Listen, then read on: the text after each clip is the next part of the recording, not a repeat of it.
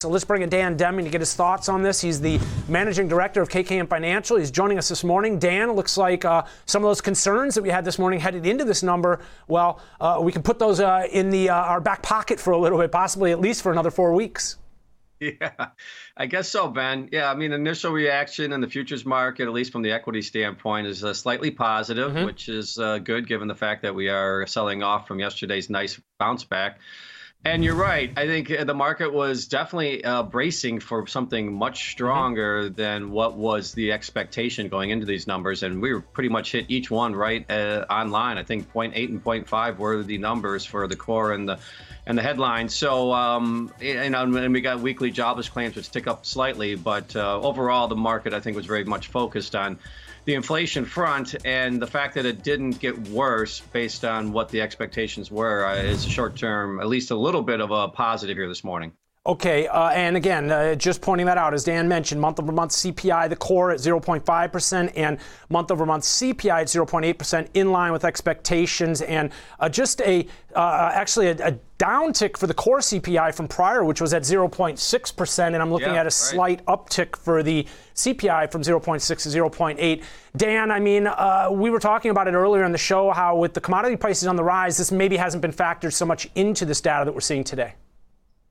Probably not, because of the magnitude of what has happened here in the last couple of weeks. So I would say that, you know, the numbers that will be coming out here next month, and just kind of some of the other data points that we'll receive leading into that, the next set of numbers from PPI and CPI. Now, we do get PPI next week, Ben, so that's something else to definitely be focused on to see if that supports this number, or if the producers are seeing, either a significant increase or there's going to be something in line or maybe a little bit lower than what we are expecting. So that's another big number that the market's going to have to deal with next week. That's going to be just prior to the Fed announcement too, Ben. But, overall, you'd have to say that a lot of these most recent moves in some of these commodities are not currently in the equation at this point. And you can see the market's reacting to that in anticipation.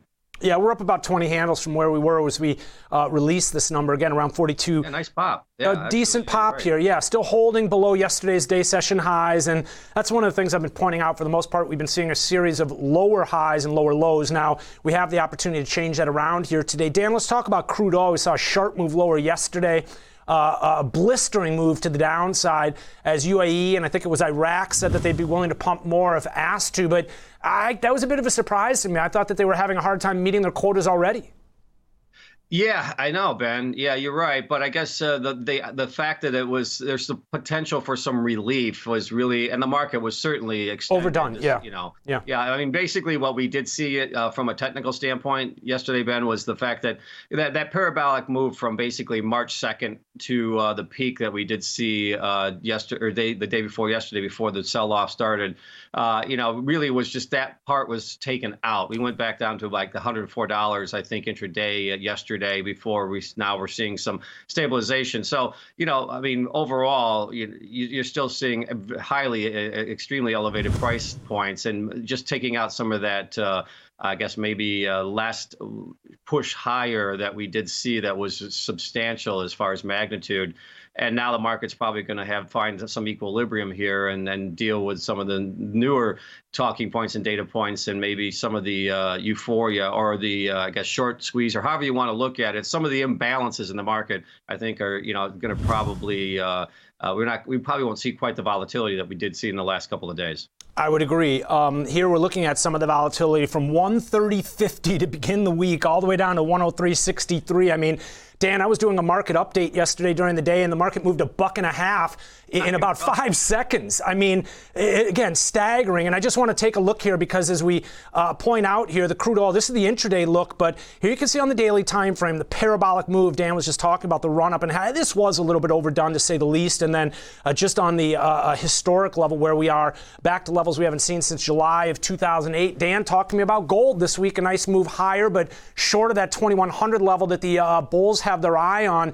I saw it pull back down we saw it pull back significantly. It's going to be a product we're trading a little bit later on today. We're going to go along gold, but can you talk to me in terms of what you have your eye on as far as gold? Is that safe haven type product also as a reflection of some of the inflation pressures that investors are concerned about and its direct tie to rates here in the U.S. as well?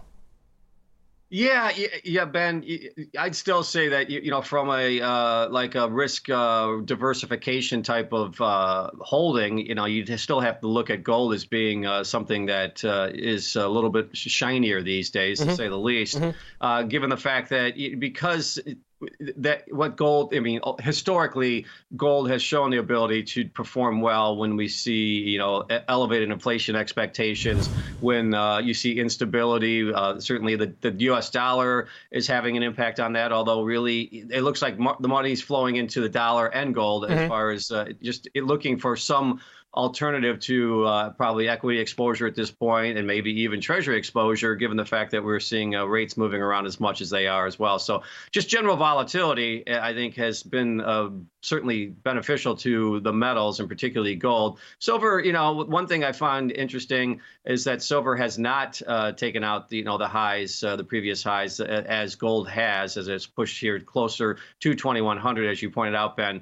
So that's something I'm watching. And also, now we're finally getting a little bit of a resetting of expectations when you look at some of the price movement that the commodity space has realized in the last couple of weeks.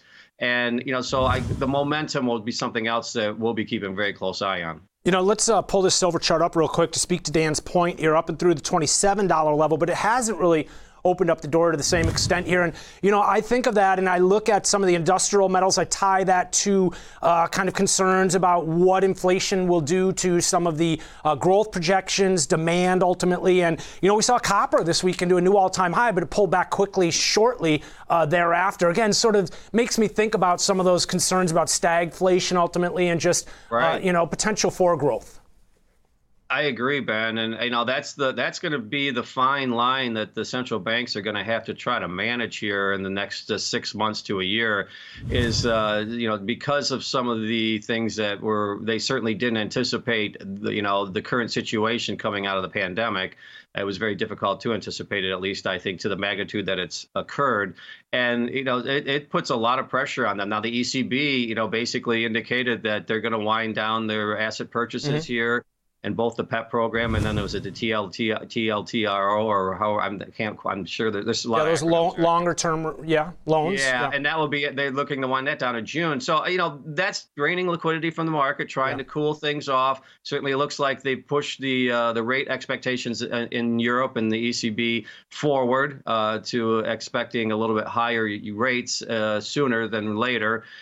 Even with, as you pointed out, with the potential for the economy to start to stall here with some of the inputs being as strong as they are, and the U.S. and the Fed's going to have the same situation. It's going to be a challenge for them to deal with this. And if you look at what's going on in the yield curve, you're looking at the 210 now at 25 basis points. That's the 2-year yield versus a 10-year yield in the Treasury markets. I mean, that's narrowing, and we've been watching. That's been narrowing really for the better part of the last couple of months. And that's a sign that the market's starting to price in a very high probability of some type of flattening or slowing of the economic activity in the coming months.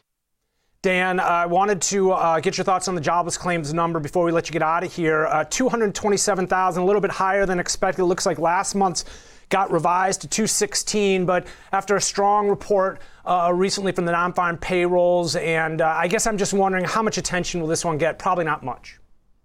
Yeah, probably not much, but the number's solid enough to maintain the belief in the market that the jobs market is strong. Yeah. And we did get some very strong data points to start this month in that respect. And you have these weekly numbers hovering around the 225 level. That's pre-pandemic levels. So, it does. And the Fed has certainly pointed out that the labor market is strong and it's tight.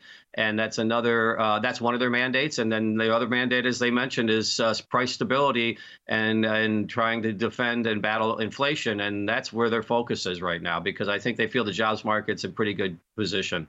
Yeah, we were just talking a minute ago about would some of these increased commodity prices force employers to lay off some of their employees ultimately and to cope with some of the rising prices here. But it seems like at this point we've yet to see that. This will give us something to watch in the coming weeks. And Dan, always appreciate you joining us here and sharing part of your Thursday morning with us to break down the numbers here this morning. CPI coming in line with expectations and, for the most part, jobless as well. Dan Deming's the managing director at KKM Financial.